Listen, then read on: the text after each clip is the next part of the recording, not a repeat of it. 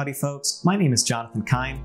Here at CryptoCurrencyWire, we cover the latest news in the blockchain market while also helping innovators in the space reach large audiences in the mainstream, particularly those interested in finance.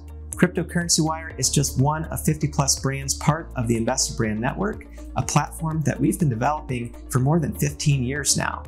Collectively, these 50 plus brands have more than 2 million social media likes and followers, and when one of our clients or event partners has news, we offer direct reach to these audiences, as well as article syndication to thousands of news outlets such as Apple News and MarketWatch. If you want to reach new audiences with your next big announcement, or need a multifaceted communications plan that incorporates original content creation, visit us online at CryptoCurrencyWire.com. You can also get the latest news by following us on Twitter at CryptoNetWire.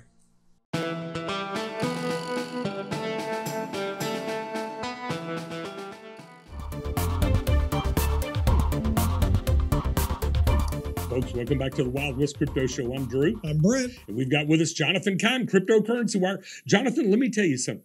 Every week you give us the 3 greatest stories in crypto, and it keeps us ahead of the news. So there's nowhere else people need to go but here. Yeah. Well, it's a lot of fun finding the top 3 picks. Absolutely. Speaking of top picks, let's do this first one. Top NBA pick, paid in Bitcoin for BlockFi sponsorship deal. Now, that's, another one of these athletes that sees the value of this. Tell us about that.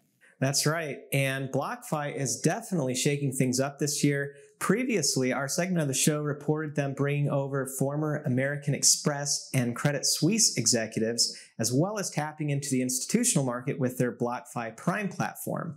The rise of crypto values is definitely giving the industry a strong tailwind to keep things moving forward quickly. In this case, BlockFi secured the top NBA draft pick, Cade Cunningham. According to the article, they intend to collaborate on educational and promotional videos through a multi-year deal. Wow, that's great for the crypto market. That's great for everybody. And it doesn't even involve a tennis shoe. I'm behind this. There you go.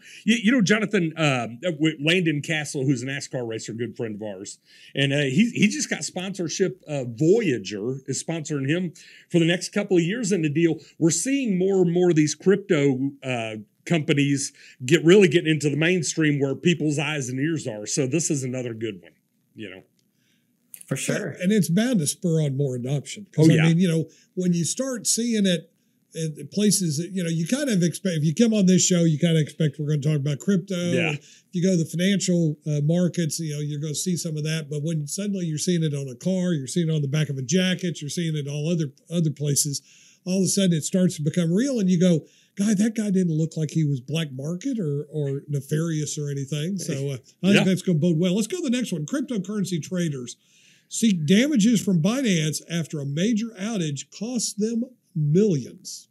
Whoa. Tell us about this one.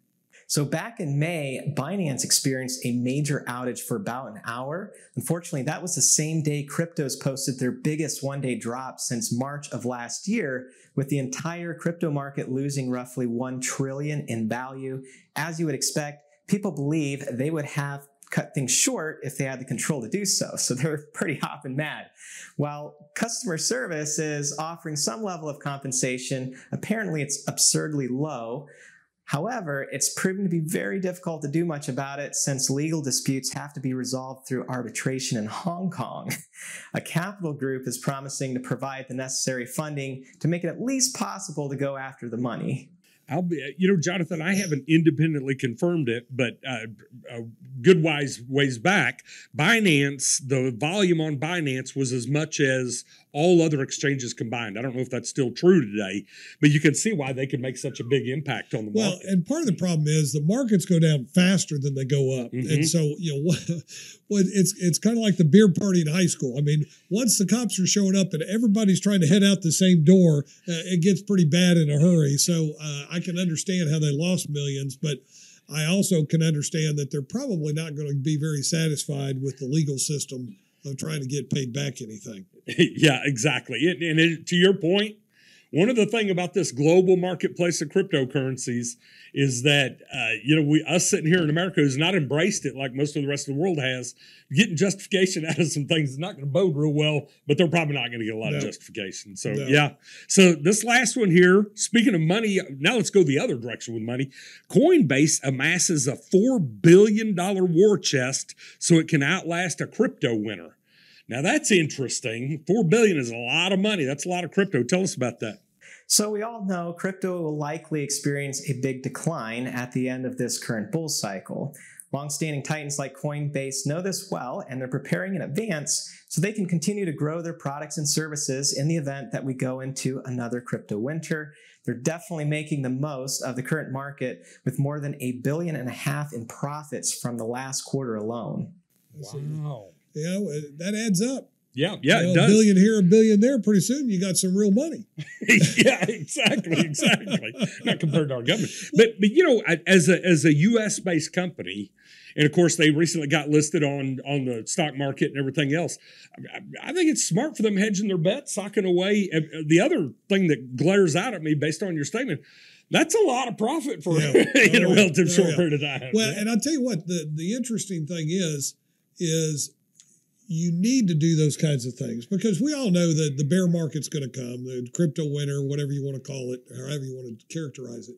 But if you can make inroads during that time period, the next leg up is probably going to be huge. And if they can get and take out some of their competition and consolidate themselves, that'll be good. Hey, Jonathan, in there, did it say anything as to when they anticipated a new crypto winter would start, or they just said that they're the grasshoppers socking away stuff for winter? Oh, they were very careful to make it sound like, maybe it'll come, maybe it won't. I don't think they necessarily want to make it sound like a real thing with a real date. Yeah, very interesting. Well, that's a good lesson out there, folks. Don't go out there and blow it all. Sock away some cash because, Jonathan, great stories as always, my friend. Thank you so much for always showing our folks something that most people don't see. The 3 good things. That's it. Thank you, Jonathan. Later. Yep. All right, folks, Wild West Crypto Show will be back here in 2 minutes.